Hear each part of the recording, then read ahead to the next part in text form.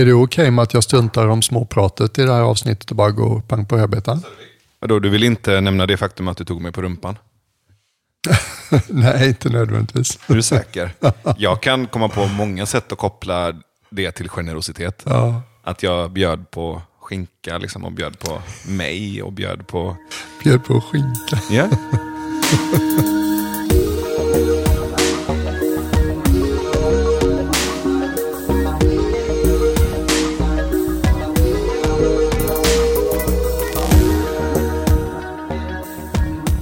Vi kan ju åtminstone säga hej och välkomna. Ja, kan vi. Hej och välkomna. Hej och välkomna. Har vi börjat nu? Ja, för mig betyder ju hej och välkomna ganska ofta att vi har börjat. Sen vad vi har börjat, det vet vi ju inte. Men... Det kom så plötsligt. Ja, och det är det livet är, Björn. Livet är plötslighet. Jag skulle vilja ha lite mer förutsägbarhet faktiskt. Men då är du i fel bransch. Och när jag säger bransch så menar jag... Pingvinbranschen. Du som lyssnar kan också känna dig lite plötslig. Men du lever ju också. Det är så det kan vara. Jag heter Navid. Jag heter Björn. Vi gör den här podden för att vi tycker om att prata med varandra. Och sen tycker vi också om att du som lyssnar och ni som hör av er kommer med massa inspel och tankar och perspektiv. Och det är egentligen ni som väljer ämnena. Det tycker jag är fett. Och idag så fick jag välja ett av alla förslagen som ni har föreslagit. Och jag valde generositet. Och min röst är lite sliten, men jag vet att ni förlåter mig. Jag vill börja dagens ämne, som är generositet, med att berätta lite om Swish på olika sätt. Utan att marknadsföra Swish. Jag gillar hur du säger det ordet också. Det swishade till på olika sätt nyligen. Ett sätt som det swishade till på min födelsedag som var ganska nyligen. Det var ett par som jag tycker väldigt mycket om. Och det här paret är inte speciellt gamla jämfört med mig. Och de är inte speciellt rika heller. Men på min födelsedag så kom det ett swish från dem med 5 000 kronor. Och vi har aldrig fått en 10-del så mycket pengar av någon enskild privat donator någonsin. Var det till oss? Till dig och mig. Ah. Det var bara kom på min födelsedag, kanske som en så här extra tummen upp. Men, du borde fylla år oftare för oss. Eller hur? Det hade varit jättebra om jag fyllde år på det sättet varje dag. Och så stod det kortfattat i texten att hej, här är ett bidrag till er fantastiska podd. Mm. Vi vill förbli anonyma. Mm. Men jag vill säga det. Mm. Och det swishade till innan dess, under sommaren också, 2 gånger. Och här får jag säga namnet. Mm. Och det är Isabelle Holmqvist som bland annat har varit min yogalärare. Och är en kvinna av vitalitet och Guds nåde. Och första gången det swishade till så sa hon, köp ett par goda glassar till dig och Navid. Och nästa gång så swishade till ännu större, så sa hon, bjud Navid på lunch. Och det gjorde jag sist vi spelade in podd tillsammans med din dotter när vi åt sushi. Då var det Isabelle som bjöd. Vad fint. Mm. Tack Isabelle. Men jag har inte sett någon glass, Björn. Nej, den kommer. Jag kan tänka mig en glass sen. Du ska få fin glass. Och en annan fantastisk swishig thing. Det var, när kan det ha varit? Lite apropå dagens tema. Navid är klok på många vis. Och en av sakerna du påminner mig om det är du säger att när jag mår dåligt så är en sak som funkar för mig och det gör något schysst för någon annan. Och jag hade en dag för några veckor sedan när jag kände mig lite nere. Jag har känt mig lite nere i augusti. Det har varit en sån månad. Jag vet inte vad det handlar om, men jag känner igen det mönstret år efter år. Och så körde jag förbi HVB-boendet, en grupp asylsökande afghanska killar i tonåren som bor där. Och jag har varit där och frågat innan om jag kunde hjälpa till, men inte riktigt hittat en ingång. Och när jag körde förbi så tänkte jag, det vore schysst att göra något för dem. Jag är en av alla de här svenskarna som tycker att jag skulle vilja göra något praktiskt för de nyanlända. Och så går det inte mer än till tanken och kanske en pengadonation. Och så slog det mig, jag kan ju bjuda dem på Liseberg. Jag och mina Facebook-kompisar kan bjuda dem på Liseberg. Så jag klev in där och föreslog det här. Och de tyckte det var toppen, de som är där och ansvarar för att ta hand om de här killarna. Och jag fick höra att de hade pratat om ett Lisebergsbesök, men det hade inte riktigt kommit till stånd än. Det fanns lite saker som inte var på plats. Och så gick jag hem och så gick jag ut på Facebook och sa, hej, vilka vill hjälpa mig att bjuda 12 afghanska tonåringar på Liseberg. Och jag skrev att typ om vi är 150 stycken som donerar 100 kronor var då vi är hemma. Jag gissar att det kostar 15 000 inklusive resa och lunch och frukost och hej och. Och på 25 minuter så hade jag 15 000 kronor. Wow. Problemet blev liksom att stoppa gåvorna. Just det. För att jag kände att det är mitt ansvar att inte be om mer än vad jag behöver. Mm. Och det var ju apropå generositet. Wow, vad mycket generositet som helt plötsligt dök upp i min värld. Och vad kul det var. Och 2 dagar senare få ta in dem på tåget. Vi blev bjudna på en grym frukost på ett fint hotell, Posthotellet i Göteborg. Alldeles bjudna. Fick en dragning från deras passion manager och deras vd om hur en väg in på Posthotellet skulle kunna se ut, anställning för de här. Vänta, passion manager? Ja, eller hur? Det är flera som har kommenterat på det. Vad gör en passion manager? Fattar du vilka krav det ställer på en sån person? Man måste gå omkring och vara passionerad hela tiden. Hon levde rätt mycket upp till förväntningarna, får jag säga. Wow. Och sen hade vi en jättefin dag på Liseberg som jag skrivit i detalj om på Facebook och som jag inte vill liksom lägga ut texten för mycket kring här. Men det funkade som vanligt. Jag mådde så mycket bättre efter jag hade gjort någonting för någon annan än när jag var liksom satt fast lite i mitt eget lilla inre träsk den morgonen. Och jag är ju jättenyfiken också på hur de här killarna hade det. Vad tyckte de om Liseberg och vad tyckte de om att hänga med dig? Ja, de flesta av dem har ju varit här sedan hösten 2015 när så många kom på en gång. Mm. Och de är i samma hemska situation som många unga killar, mest killar är det ju, från Afghanistan och väntar på asylbesked och det ser inte bra ut. Eller väntar på uppehållstillstånd eller vad det är. Precis. Så att det var ju lätt att förstå att det behövdes inte mycket för att lysa upp deras värld en smula. Mm. De är ju tonårskillar, lite tuffa, de posar en del, de har sina hyss för sig.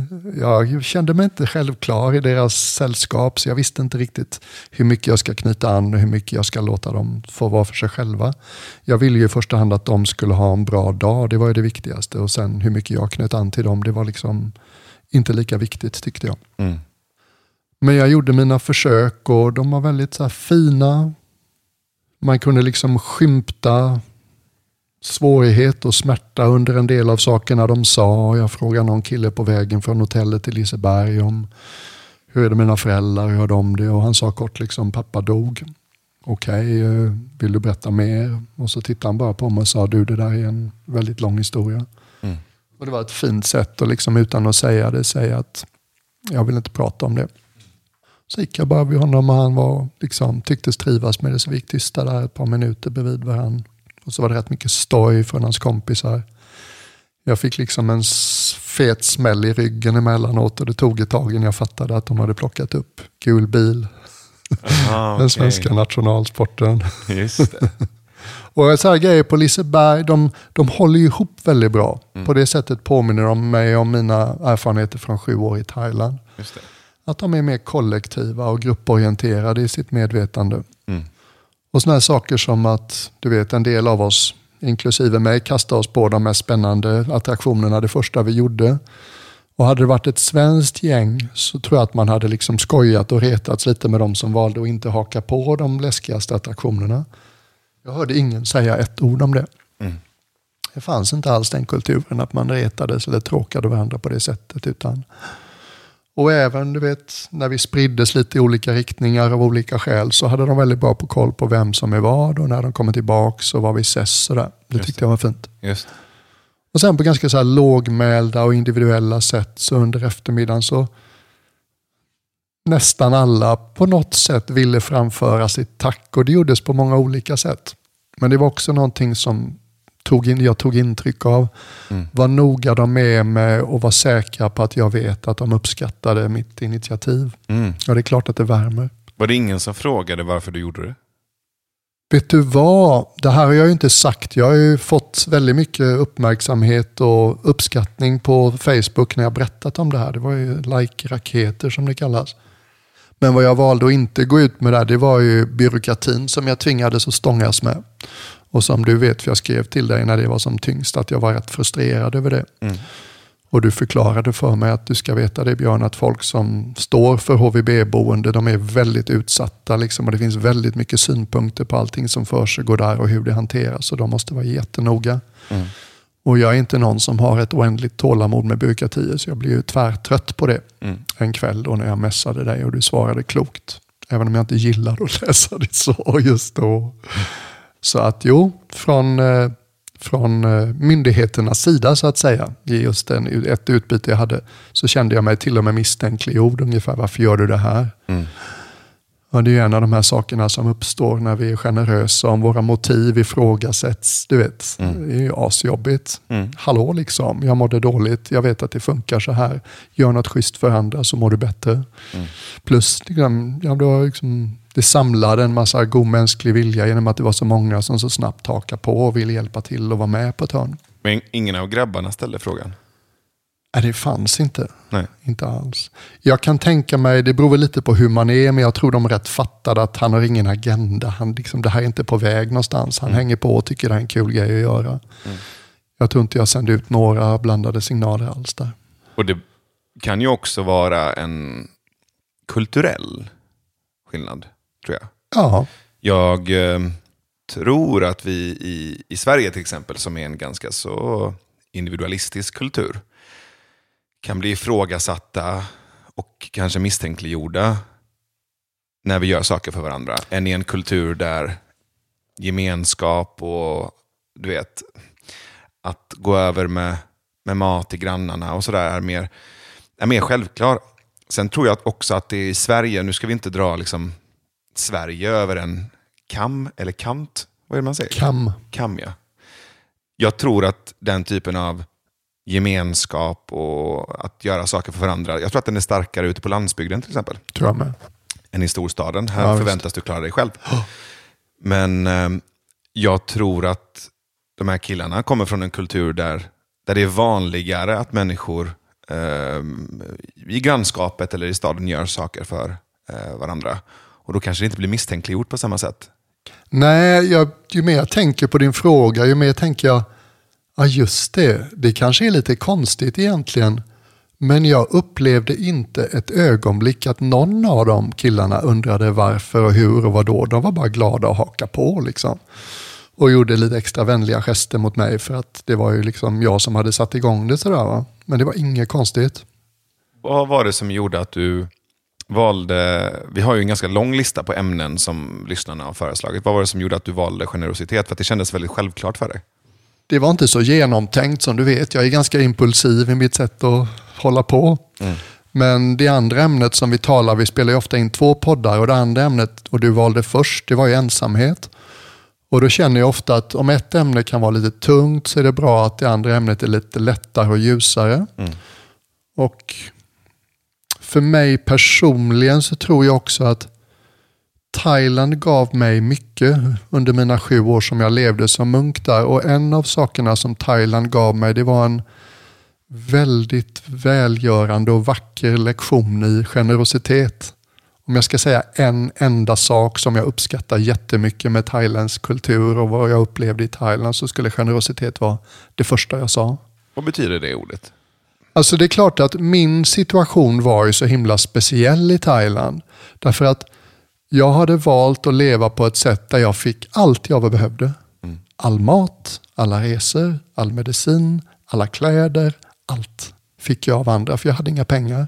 För på den traditionen som jag valde, där håller man på den regeln som Buddhan föreslog att munkar och nunnor använder inte pengar överhuvudtaget. Det är liksom, man går allmoserunda varje morgon i byar där folk har det ganska knapert. Både i den fattigaste delen av Thailand. Men de ser till att ha lite extra mat så att de kan lägga lite i munkarnas skålar. Någon västerländsk munk gör misstaget att tacka för liksom gåvan. Nej, det är inte så det funkar. Man går tyst genom byn. Det handlar inte om att tigga. Det handlar inte om att be om. Står folk inte redo går man förbi huset. Är det så att någon håller på att förbereda och vill ge oss någonting i vår allmoseskåla, så hojtar de till inifrån hyddan och säger vänta lite, jag kommer ut alldeles strax. Och det var till och med så att det fanns liksom en tydlig känsla av går tyst barfota genom byn på led, står folk ute så lägg, och de vill lägga någonting så öppna din skål och gör det tillgänglig. Och tanken är att inte ett socialt tillfälle utan det är snarare okej. Ge givaren en möjlighet att vända uppmärksamheten inåt när de ger. Så att de själva får en känsla av hur känns det att ge. Ja. Och på så sätt blir det en självförstärkande rörelse. Vi mår bra av att dela med oss. Vi mår bra av att få knyta an på ett generöst sätt som inte är komplicerat. Och då förstärks liksom den förmågan. Och jag såg det överallt i Thailand. Vet, typ tidigt i mitt liv som munk så liksom går man förbi på Almoserundan i soluppgången 3 barn som delar på en Pepsi. Du vet, det är 3 sugrör i flaskan. Pepsin rinner ut genom näsborrarna, de fnittrar och det är så här. Ja just det, varför ser jag aldrig barn i Sverige som delar 3 stycken på en läsk så att läsken rinner ut genom näsborrarna. Och de får dagliga påminnelser genom buddhismen och kulturen sedan 1000 år. Det är någonting som verkligen hyllas och man erinras i Thailand om det på olika sätt. Att vi människor, vi mår bra av att dela med oss av det vi har. Och vi är inte rika i förhållande till hur mycket vi har, utan vi är rika i förhållande till mycket mer än vi behöver vi har. Och en kanske liksom lite smutsig sanning kring generositet, det var ju att när man var ute och reste, vilket man var ofta, och skulle gå allmoserunda på nya platser, så visste man att gå inte där de rika människorna bor. För där är det mer sällsynt att folk ger någonting. Det är ju lite läskigt. Ja, det kan man ju känna igen också i Sverige, att de områdena där det manifesteras och demonstreras mest motstånd mot hemlösa och tiggare är ofta ganska så rika. Ja, det är de välbesuttna kommunerna. Och det kan ju låta lite kontraintuitivt. Jag menar, har du mycket pengar så borde du kanske också kunna dela med dig mer. Men det kan också finnas en aspekt av igenkänning. Nu ska vi inte hamna i den här rika människor är onda, fattiga människor är goda.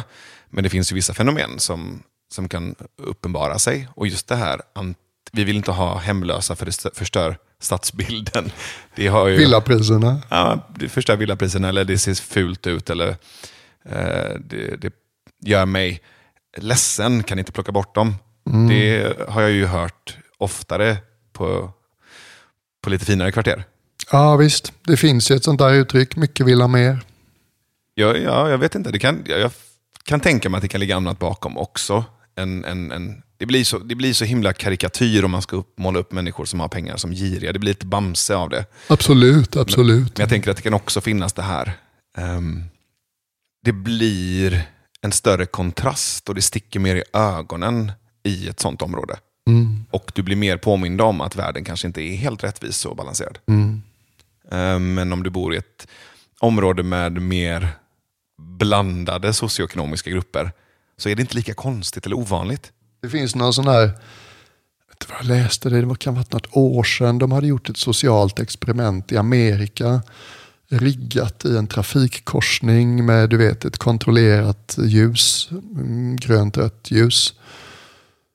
Där folk ställdes i sina bilar inför möjligheten att antingen vara generösa och släppa fram någon, eller du vet, göra det som är mest bekvämt för mig. Och där upptäckte man en tydlig korrelation. Ju dyrare bilar, ju större benägenhet att göra det som passar mig bäst och ju mindre benägenhet med min mer generös gest. Det är bara ett socialt experiment, men jag läste det och tänkte, jag vill inte göra för mycket av det här för att det är förstås generaliseringar är hopplösa. Ja, men låt oss vara lite onyanserade då. Kan vi inte bara säga det att alla som kör SUV i en stad är rövhål? Jag tycker det är ganska befriande också, bara för att jag har ju ingen positiv erfarenhet av att jag kör runt i en storstad. Det kommer en person i SUV och bara, men snälla du, kan inte du köra fram med din lilla sketna polo? Nej, de beter sig oftast ganska svinigt. Och det är klart att alla människor som kör SUV eller stadsjeepar inte är dumma i huvudet, men jag tror att frekvensen av rövhål är lite högre.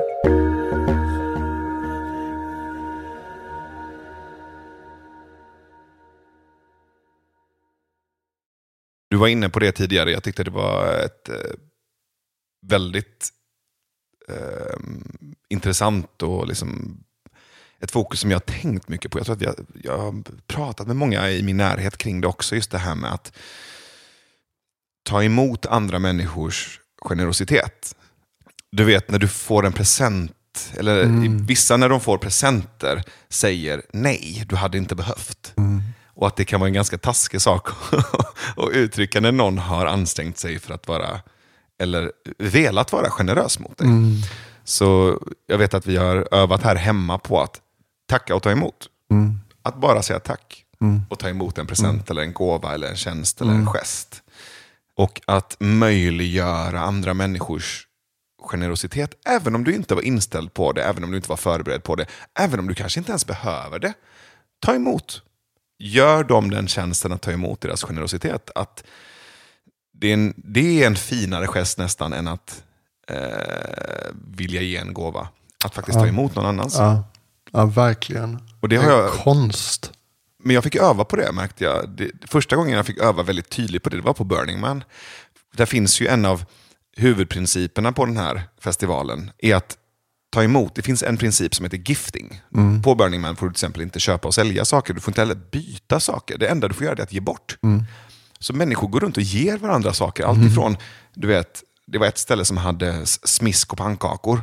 Så du fick en smisk på röven och sen så fick du en pannkaka.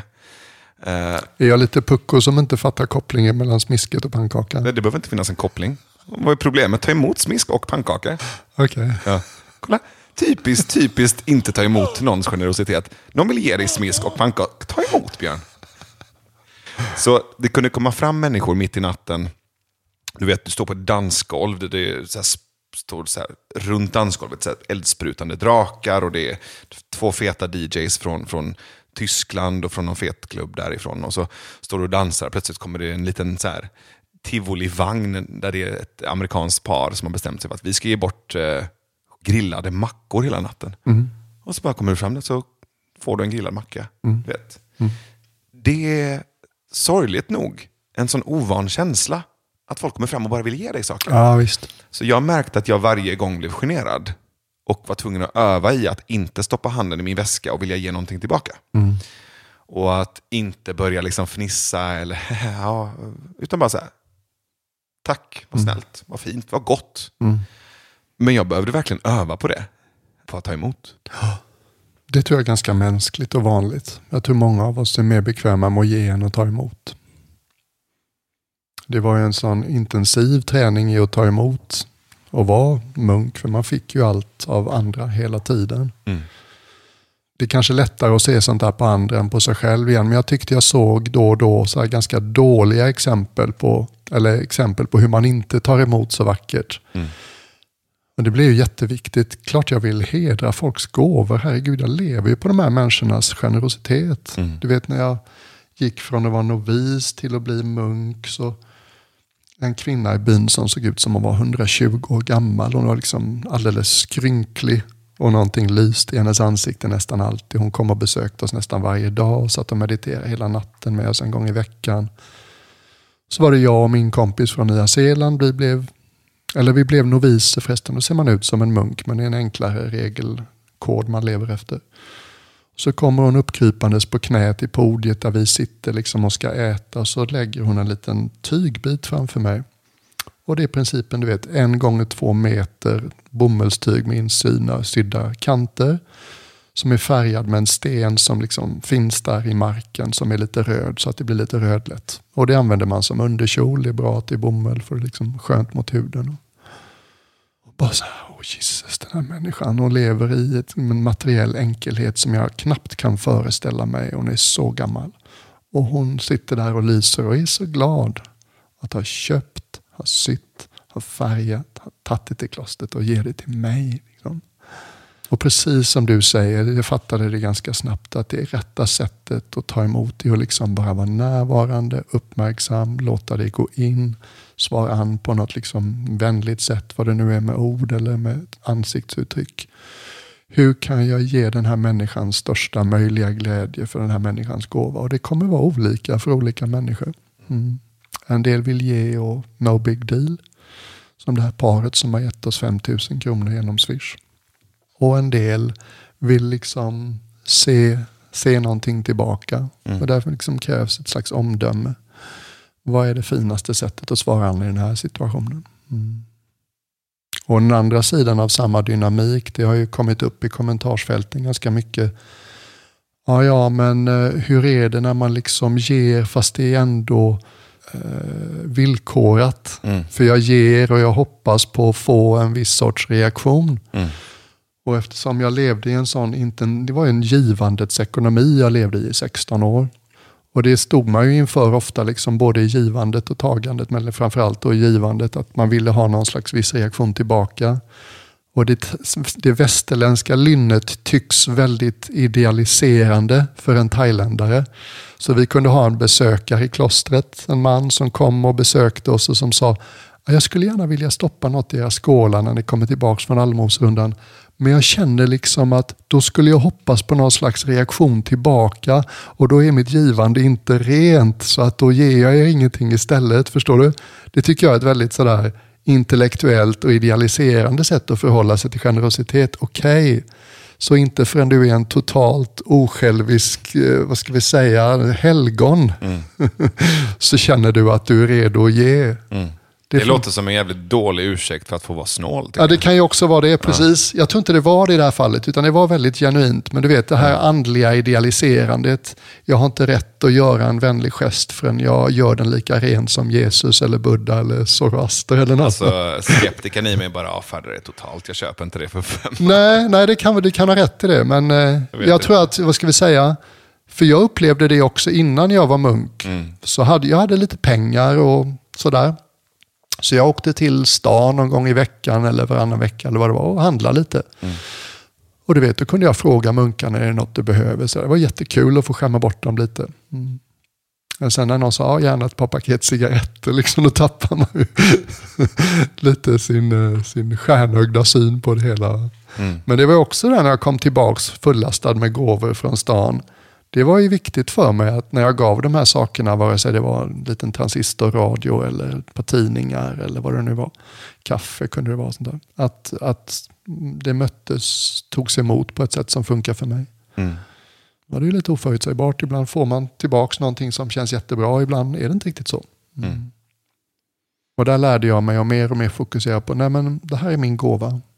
Exakt hur det landar sen och hur det liksom tas emot. It's out of my hands. Men det jag kan stå för och det jag är glad att göra, det. Hej, här är gåvan liksom. Det här får du.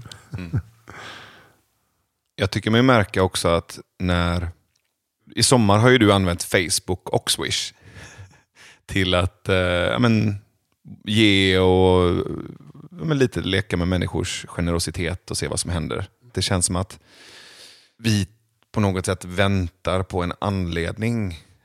Och när vi får den så är det ganska många som hoppar på det. Exakt. Och jag har ju varit med om det också. Ja, också just på Facebook. Ja. Att på något sätt så kanske du och jag i sammanhanget bara så här blir en anledning för, eller vi kan ju peka på någonting i och med att vi har lyxen att ha ganska... Det blir sluss eller kanal eller någonting. Ja, men precis. Medium, ja visst. Och så hittar vi någonting, men det där verkar fett. Och så skriver vi någonting om det på Facebook och så påminner vi kanske människor om det, men vi ger dem också en anledning eller en ursäkt för att få utlopp för sin generositet. Och då kan det rassla till rätt ordentligt. Och det är som att människor kickar igång också på när de ser andra göra det. Och så påminns de om det och så blir det som en dominoeffekt. Ja. Någonting att kanalisera generositeten på. Någonting konkret, någonting som berör oss. Och sen så bara rasslar det till och så är det flera som vill göra det. Och jag har ju märkt att Facebook är ett väldigt bra sätt att få till det där på. Att hitta någon eller någonting som behöver hjälp och sen koppla ihop det med dem som bara väntar på att få hjälpa till. Och det kan ju vara så enkelt som att få någon eller några att inte känna sig ensamma eller att bara vinka till och säga, behöver du någon att prata med eller behöver du någon att bolla med eller behöver du tips eller behöver du stöd? Så är det väldigt tacksamt att använda Facebook till det. Och Facebook får ju ofta skit för att vara väldigt narcissistiskt och individualistiskt. Men det finns ju också en möjlighet att använda Facebook för generositet. Absolut. Det är ju en möjlighet att göra det på det sättet. Och det är lite upp till oss vad vi på något sätt injicerar Facebook med. Och om man får vara självgod så tycker jag både du och jag är ganska bra på att använda Facebook på ett sätt som faktiskt hjälper, liksom, gör världen lite ljusare. Och det är ganska lätt att göra det. Det är superlätt. Men det är också lätt att glömma bort. Och jag tror inte att det har så mycket med bara Facebook att göra. Men däremot att vi blir ju överösta med budskap om att vara misstänksamma eller att sköta oss själva. Och det är ganska sällan vi blir påminda om att det är väldigt lätt och kul och gött att vara generös. Eller hur? Och det finns goda skäl att vara cynisk, därför att många av tillfällena när vi uppmuntras att vara generösa, de är ju manipulativa. Antingen är det politiskt, stöd oss. Ännu värre andliga, religiösa kretsar. Dels den här konstiga snurren där folk berikar sig något alldeles ofantligt på andras religiösa impuls. Jag tänker inte minst på alla de här väckelsepredikanterna i den här nyprotestantiska framgångsstyrkan, den amerikanska kristendomen. Som det finns så mycket kritiskt att säga om, ärligt talat. Liksom. När jag ser mycket av avarterna där kan jag bara känna, kan inte de fråga sig någon endaste gång, vad skulle Jesus göra? Är du med mig? Jag tänker också så här, en person som du, eller som, vad kan jag ta som exempel också? Men du vet, Malena Ärman eller Henrik Schyffert, människor som du har ju inte så stor exponering, men de har ju ganska stor exponering. Absolut, alltså kändisar. Ja. Det kan också, tror jag, uppfattas som lite cyniskt, eller jag tror att man lätt kan bli lite misstänksam och cynisk när människor med stora profiler gör saker. Så kan man nog undra lite, vad är agendan? Är det här, tänker du, menar jag inte dig som Björn, men tänker du nu ska jag få till, nu var det länge sedan jag hade uppmärksamhet på Facebook, eller nu var det länge sedan jag hade en like-raket. Jag ska nog hitta ett ändamål som jag ska hjälpa och vara generös mot, och det är ganska lätt för mig att göra, och så blir det en exponering och jag framstår som en god människa. Jag tror att många kan slå till med den antennen. Att fundera på vad vill du egentligen? Vad är din agenda? Är det här för att lyfta fram dig själv som en god människa? Och så blir det lätt lite cyniskt kring det här med generositet. Men det tror jag. Och så mer kan det säkert vara. Jag har varit i sådana sammanhang ibland, du vet, någon sån här snofsig välgörenhetsgolf för något stort fint ändamål. Och på kvällen är det någon konstig auktion där ganska sådär ointressanta föremål auktioneras ut i orimliga summor, och det känns som att det handlar delvis om att rika vita män ska visa hur mycket de har råd att liksom ge bort. Så att jag tror att visst, många av sammanhangen har liksom så här, det är lite blandat. Men jag tror att det finns både en narcissistisk version av det där, men också en version där du ger dig själv kärlek, men det är lite renare. Jag ska förklara lite vad jag menar. Du kan ju hjälpa ett gäng afghanska killar på ett HBV-boende och ta med dem till Liseberg för att du vill framstå som en god person. Det är ett scenario. Ett annat scenario är att du hjälper ett gäng afghanska killar på ett HBV-boende och tar med dem till Liseberg för att du mår bra av det. Och sen vet du att det kommer bli en like-raket, alternativt att det kommer få spridning på Facebook. Och så gör du det för att du vet också att det kommer påminna andra om att det är ganska lätt att göra en sån här sak. Så det finns liksom det finns en självgod narcissistisk variant där det är syftet. Men det finns också en ganska ärlig, genuin variant av det där du tänker, fan, det här mår jag bra av. De mår bra av det. De som bidrar med pengar mår bra av det. Och de som ser det blir påminna om det och mår bra av det. Ja, det håller jag med om. Jag är ju rätt sådär, som du vet så betonar buddhismen avsikten bakom våra handlingar extremt mycket. Jag har rätt bra koll på min avsikt. Och jag upplevde ju inte ens att det var jag som tog dem på Liseberg. Det var jag och mina Facebook-kompisar som tog dem på Liseberg. Det hade ju inte funkat. Jag har inte 15 000 själv som jag kan hosta upp och bjuda på Liseberg på. Utan det var ju liksom en våg av god vilja från folk som jag känner eller är bekant med eller knuten till på Facebook som ville vara med på det. Det var väldigt tydligt att det här var en idé som folk gick igång på. Och jag tror att i viss mån så gjorde jag den möjlig genom att jag är en ganska trovärdig person. Och då gör det lättare att donera, hjälpa till om det är någon som man tycker är trovärdig. Du blir en garant på något sätt? Att ja, det blir det ju. Jag tog ju ansvar liksom. Jag är ekonom i botten. Jag har ju liksom en Excel-ark där jag kan berätta exakt vilka pengar som har gått åt till vad och kvitto på allt. Liksom, och så vill jag ha det. För jag tycker att jag ska hållas ansvarig. Jag får ett förtroende, jag ska hållas ansvarig, så ska det funka. Jag menar, jag blir ju jätteglad för att det slog an så väl både hos de som gav och hos de som deltog. Och jag kände mig rätt ren i det faktiskt. Det gjorde mig jättegott. Men det kändes inte som jag håller på att pimpa min personliga image i det offentliga rummet för att verka vara en mer altruistisk person. Nej. Absolut inte.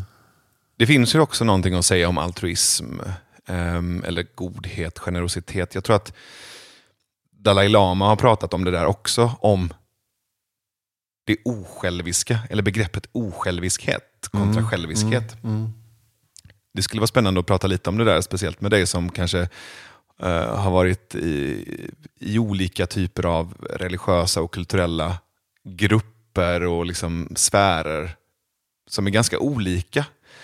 Jag kan uppleva att ofta så pratar vi om att det är viktigt att göra saker osjälviskt utan att det gagnar en själv. Att vara generös, men det är inte för mig, utan det är för den jag gör det för. Jag är generös på ett osjälviskt sätt och det är viktigt att betona det. Jag vet inte om jag håller med. Jag gillar tanken på att så många som möjligt vinner på det. Jag gillar tanken på att om jag ger och mår bra av det, och den som tar emot det mår bra av det, och de som ser det mår bra av det, det är ju asmäktigt, för då kan vi bocka av 3 grupper eller personer som mår bra av det. Eller hur? Varför ska det vara osjälviskt? Se till att mjölka så mycket välmående du bara kan. Eller hur? Av dina generösa gester. Why not? Det är ju ointelligent att inte få ut så mycket mänsklig glädje som möjligt av det man gör för att bli glad. Men det tror jag för mig, det triggar någonting som jag tycker är ganska obehagligt, nämligen martyrskap. Att vara osjälvisk och säga nej, jag ska inte må bra av det här, jag gör det bara för er, jag gör det bara för dig. Det tycker jag är ganska själviskt. För att det finns en känsla av att men det blir nästan beräknande, det blir ett kvitto. För då kan den personen sen komma tillbaka och säga, du, förra gången jag gjorde det här bara för dig och inte för mig, kommer du ihåg det? Nu är det dags för dig att göra det för mig. Eller det blir ett påpekande i det. Medan jag kan känna att fan, du gör det på ett sätt så att du mår bra av det också. Att det finns ett ansvar i att generositeten kommer från en plats där det också är generöst mot dig. Nu använder jag en ganska lång sträcka och många ord för att egentligen komma fram till den meningen. För mig är det viktigt att när du är generös, att det är genuint, inte uppoffrande, och att du samtidigt är generös med dig själv. Jag märker när du pratar om det martyriska sättet att ge att jag fattar ju termerna lätt, men jag har svårt att hitta exempel på det i mitt eget liv. Förstår du? Det blir sådana här liksom tidlösa arketyper, Moder Teresa och gamla kristna helgon och grejer. Jag tror inte Moder Teresa mådde jättebra av att göra det hon gjorde. Jag tror det, ja. Ja, jag tror det. Så att hon är fel? Nej, hon är inget bra exempel. Jag tror ofta att det som ser ut som självuppoffrande upplevs inte som det. Senast i förrgår när jag satt och läste i Elizabeth Gilberts bok Big Magic om kreativitet, så skrev hon om någon nunna i New York som har liksom vikt sitt liv åt att stötta de som behöver det.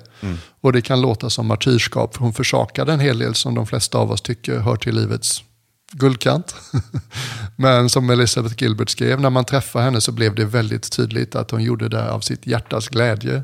Hon bara älskar att göra det här. Det var djupt meningsfullt och berikade henne enormt mycket. Så att den psykologiska tonen av martyrskap, den är obehaglig därför att den säger ungefär, jag vill ha någonting tillbaka. Du blir skyldig mig något nu. Ja. Men mycket av det som ser väldigt självuppoffrande ut behöver inte alls vara det. Folk kan ju, jag kan ju till exempel, jag vet inte hur bra exempel är, men många som vet någonting om marknadsföring och ekonomi sådär, kan ju tycka att jag ger bort alldeles för mycket gratis. Jag har ju typ 300 meditationer och föredrag på SoundCloud och Spotify och alla möjliga plattformar. Det ligger där ute gratis. Och vet du vad? Jag får så himla mycket tillbaka.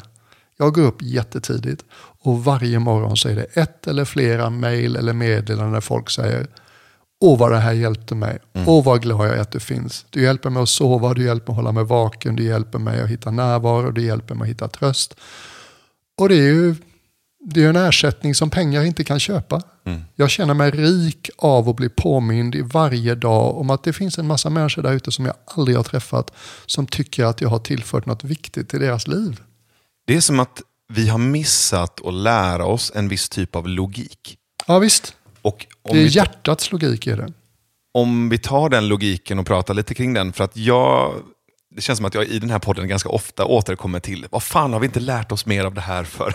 Men jag har ju på senare år eller i vuxen ålder förstått mer av den logiken, men det var ingenting som jag fick lära mig av andra vuxna eller i skolan, eller vi pratade väldigt sällan om det kanske liksom i kompisgäng och sådär, men jag märker i vuxen ålder att det är en logik, alltså det är en mekanism, och när jag bara dockar an till den så flödar det. Eller hur? Jag tror att flöde är ett ganska målande och för mig rätt sätt att beskriva den känslan på. När jag slutar tänka på att jag vill få någonting tillbaka, när jag bara ger utan att offra mig, då får jag så sjukt mycket saker tillbaka. Jag kan känna igen mig i det här med att du lägger ut saker, meditationerna och det här, att du får väldigt mycket energi tillbaka. Och jag kan också få frågan från folk som undrar så här, hur orkar du?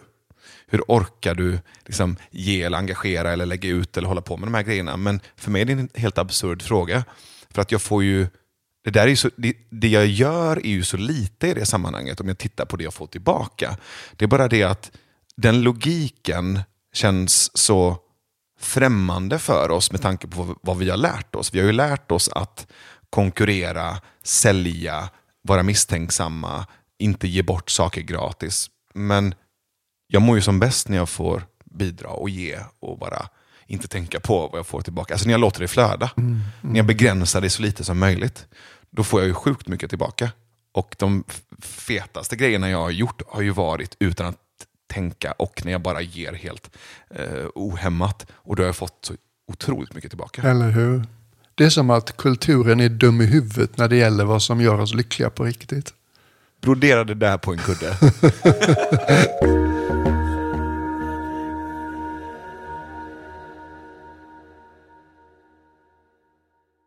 Vet du vad jag känner? Jag känner att vi har fokuserat samtalet lite för mycket på materiell, ekonomisk generositet. Ja, men bra. Och många av kommentarsfälten talade vidare om generositet. Ja. Känslomässig generositet, intellektuell generositet.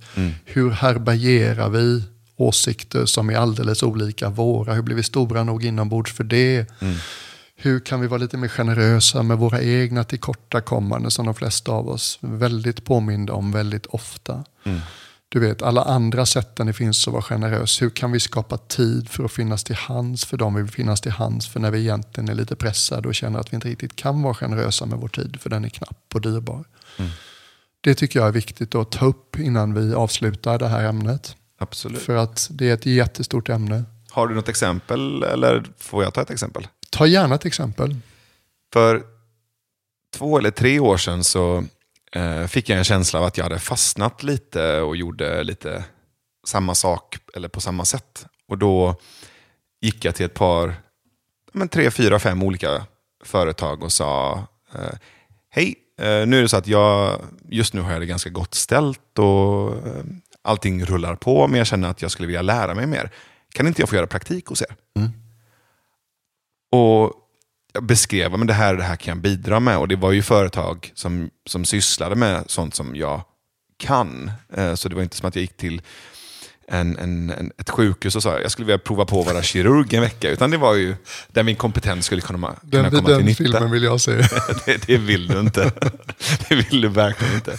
Här kommer jag generös och vill skära i din farsa. Det har ju hänt förut, folk som utger sig för att vara kirurger liksom. Ja, precis. Nej, men så gick jag till ett olika företag, och jag behöver inte lämna ut de företagen med namn, men jag sa att mer eller mindre att jag skulle kunna göra praktik hos er på heltid, och jag kommer gärna in helt öppen, lär mig och går gärna bredvid någon, och sen så kan jag tillföra och dra gärna in liksom kontakter och nätverk och allt det jag har till er. För jag vill gärna lära mig mer av det ni gör och bli bättre på det. Vilken cool idé. ja men det tog ju så inte emot. Aha, det funkar inte. Nej, jag blev så jäkla misstänkliggjord. Det var så här, aha, varför då? För att jag vill lära mig. För att jag vill hänga med er och för att det är ganska ensamt att vara föreläsare och syssla med de saker som jag har gjort. Jag kan känna ett starkt behov av att jag skulle vilja vara i ett sammanhang. Och just nu är jag på en plats där jag inte behöver pengarna därifrån. Men jag skulle gärna vilja tillföra och jag skulle vilja hänga med er och se vad kan jag bidra med. 4-5 olika företag och som jag gick till och så till slut så var det så här, men hallå, jag orkar inte tjata. Så vill ni inte att jag är praktisk. Jag tar till och med, jag kan koka kaffe, jag kan göra ganska basala sysslor för det känns gött att få hänga här och få lära mig. Men det blev nej.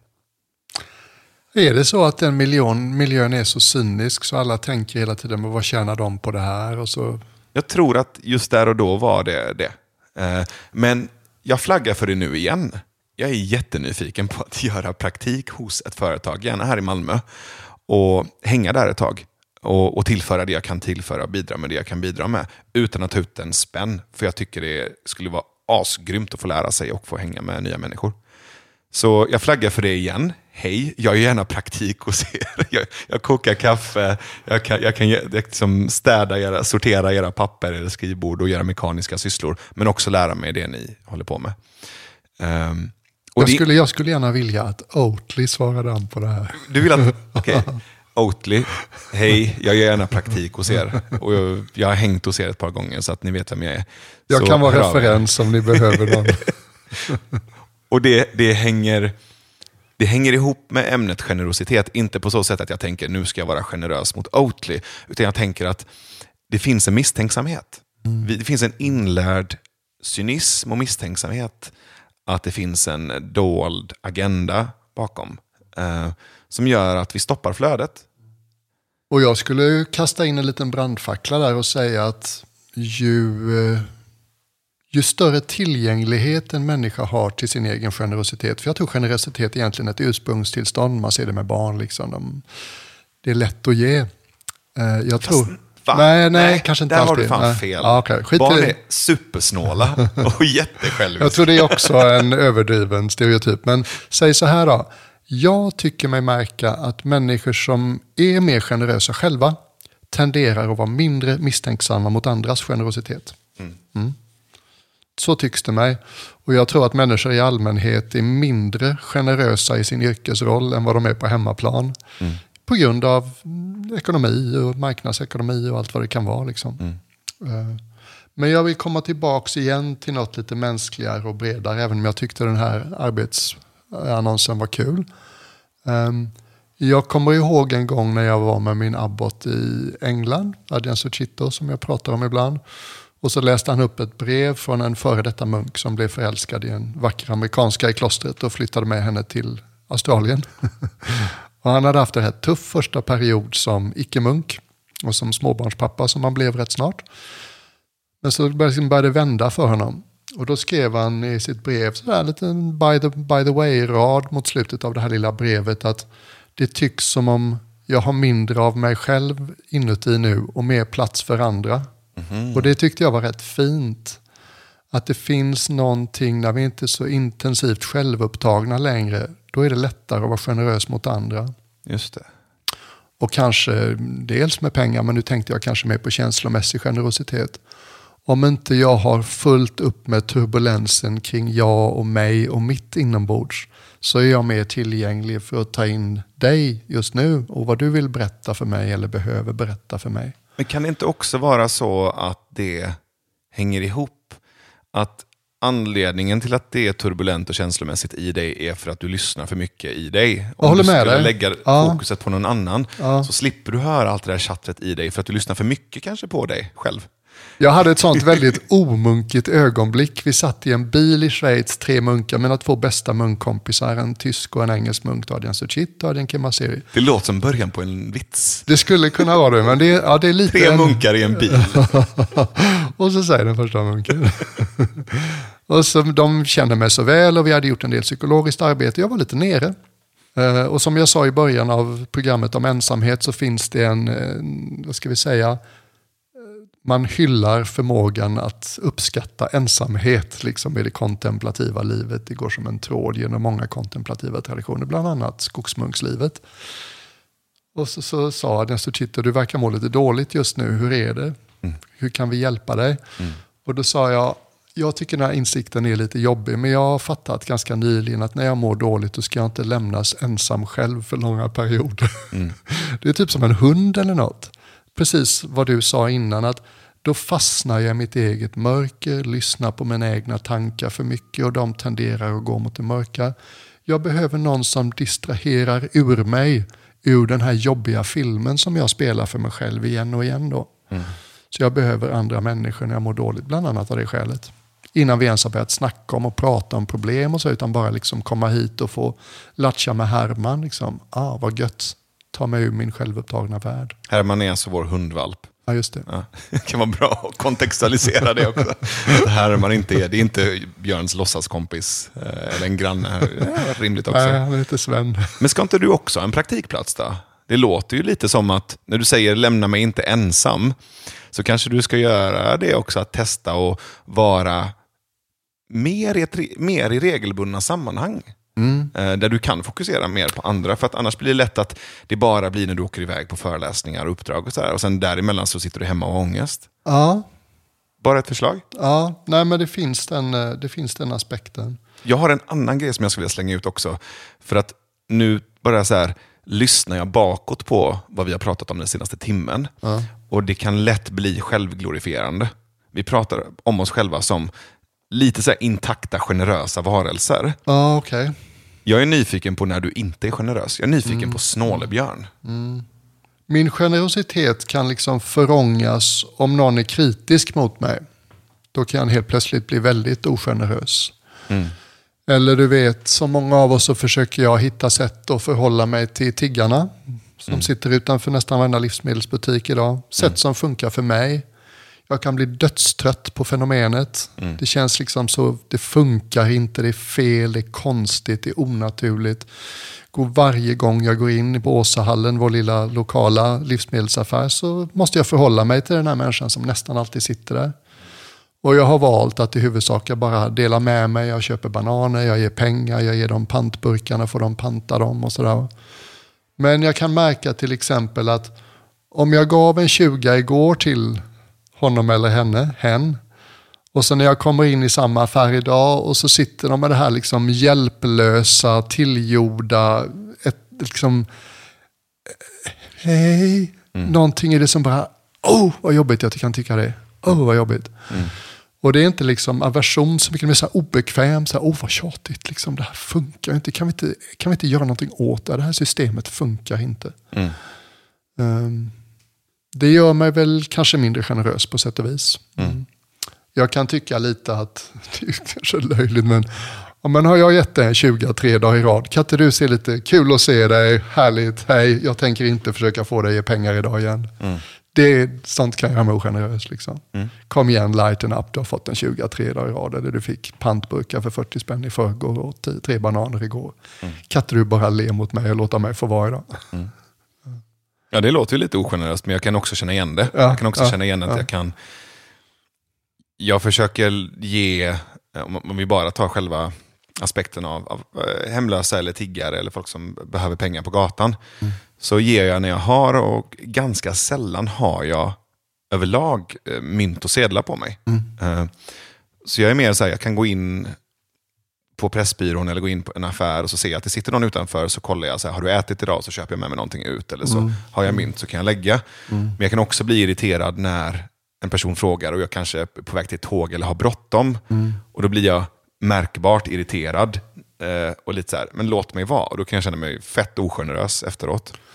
Ja, och i det exemplet kan jag uppleva att om de sitter still någonstans så är det lättare, för då är det mitt val.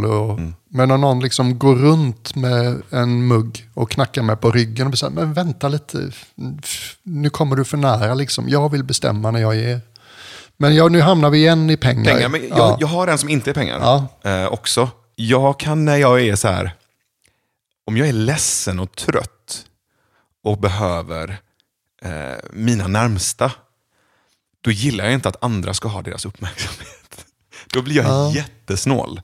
Jag blir så fruktansvärt liten och snål då.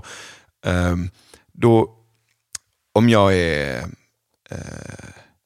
ledsen eller har ångest eller känner mig så här disconnectat ensam. Och så har jag liksom Victoria bredvid mig eller Ashkan eller Sigrid eller dig. Och så är jag så här, vad skönt, nu kan jag kura in mig i er famn. Och sen kommer någon annan jävel och är ledsen. Och ska också ha uppmärksamhet. Då blir jag så fruktansvärt ogenerös. Jag var faktiskt först. Jag var ledsen och de är lite mer mina vänner än de är dina. Och så blir jag så här, kom inte här. Gå någon annanstans och vara ledsen. Och då blir jag jättesnål. Och jag tycker det är så jobbigt att känna den typen av... då blir jag någon slags existentiell Joakim von Anka och bara så här, min. Och vill bara hålla om och bara, nej, titta inte ens på dem där.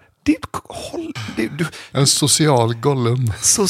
Precis, social Gollum är sjukt bra. Jag kan inte ens känna en tillstymmelse till att vilja bjuda på eller vara generös med mina närmsta då.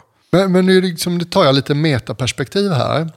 Jag tänker först behöver jag bara att du någonstans säger, jag har också känt det där någon gång. Ja, jag fattar. Tack. Jag känner igen känslan av att man avslöjar något mindre smickrande om sig själv och då vill man väldigt gärna att den andra säger det också. Så tänker jag ofta. Ja, men kan du känna igen just det beteendet? Jag kämpar lite för att tänka en situation där det skulle kunna hända. Det närmaste jag kommer var typ när man fick vara med de där munkarna som man såg upp till mest, liksom, när man fick lite egen tid med dem. Jag kunde sitta och massera mästarens fötter och få lyssna på historier om saker som jag älskade. Och så kommer det in 2 munkar till och hakar på och sitter och lyssnar och pratar. Nej, jag vill ha någon för mig själv. Jag känner helt genuint inte att jag behöver gå runt och vara generös hela tiden. Och det är egentligen det jag ville komma fram till. Att det är en fake och det är en falsk bild av mig och dig och alla andra. Absolut. Och jag tror inte ens att den ambitionen eller avsikten är rimlig eller schysst. Utan snarare, precis som du säger, vi ska hylla generositet när det uppstår. Men också på något sätt förlåta eller vara okej med att den inte alltid uppstår. Ja, och jag kan bygga på liksom med ännu fler exempel kring min egen brist på generositet. Jag tänker på... Är inte det också att vara generös mot sig själv? Jo, därför att en av sakerna vi gör i den här podden när vi är som bäst, det är att vi talar om våra egna tillkortakommanden på ett sätt som folk kan känna igen sig. Och då känner man sig, okej, det är inte bara jag, nu blev jag lite mindre ensam. Och det är jag stolt och glad att få bidra till. Och en annan aspekt, nu knyter jag ihop det lite slukt här. En annan aspekt av att jag är stolt, för jag har nämligen 4 planeter i lejonets tecken av 12.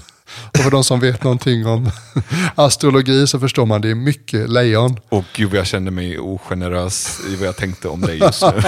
Jag fick lite kräks. Det är sånt man lär sig när man hänger i kloster. Då är folk väldigt intresserade av sånt.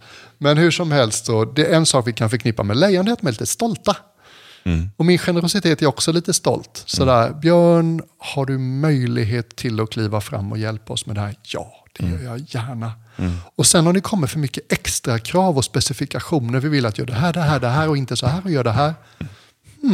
Nu känner jag mig helt plötsligt inte alls generös längre. Eller, Björn, jag skulle så himla gärna vilja träffa dig och fika en stund. Jag har något jag behöver lätta på hjärtat och jag tror du är rätt person.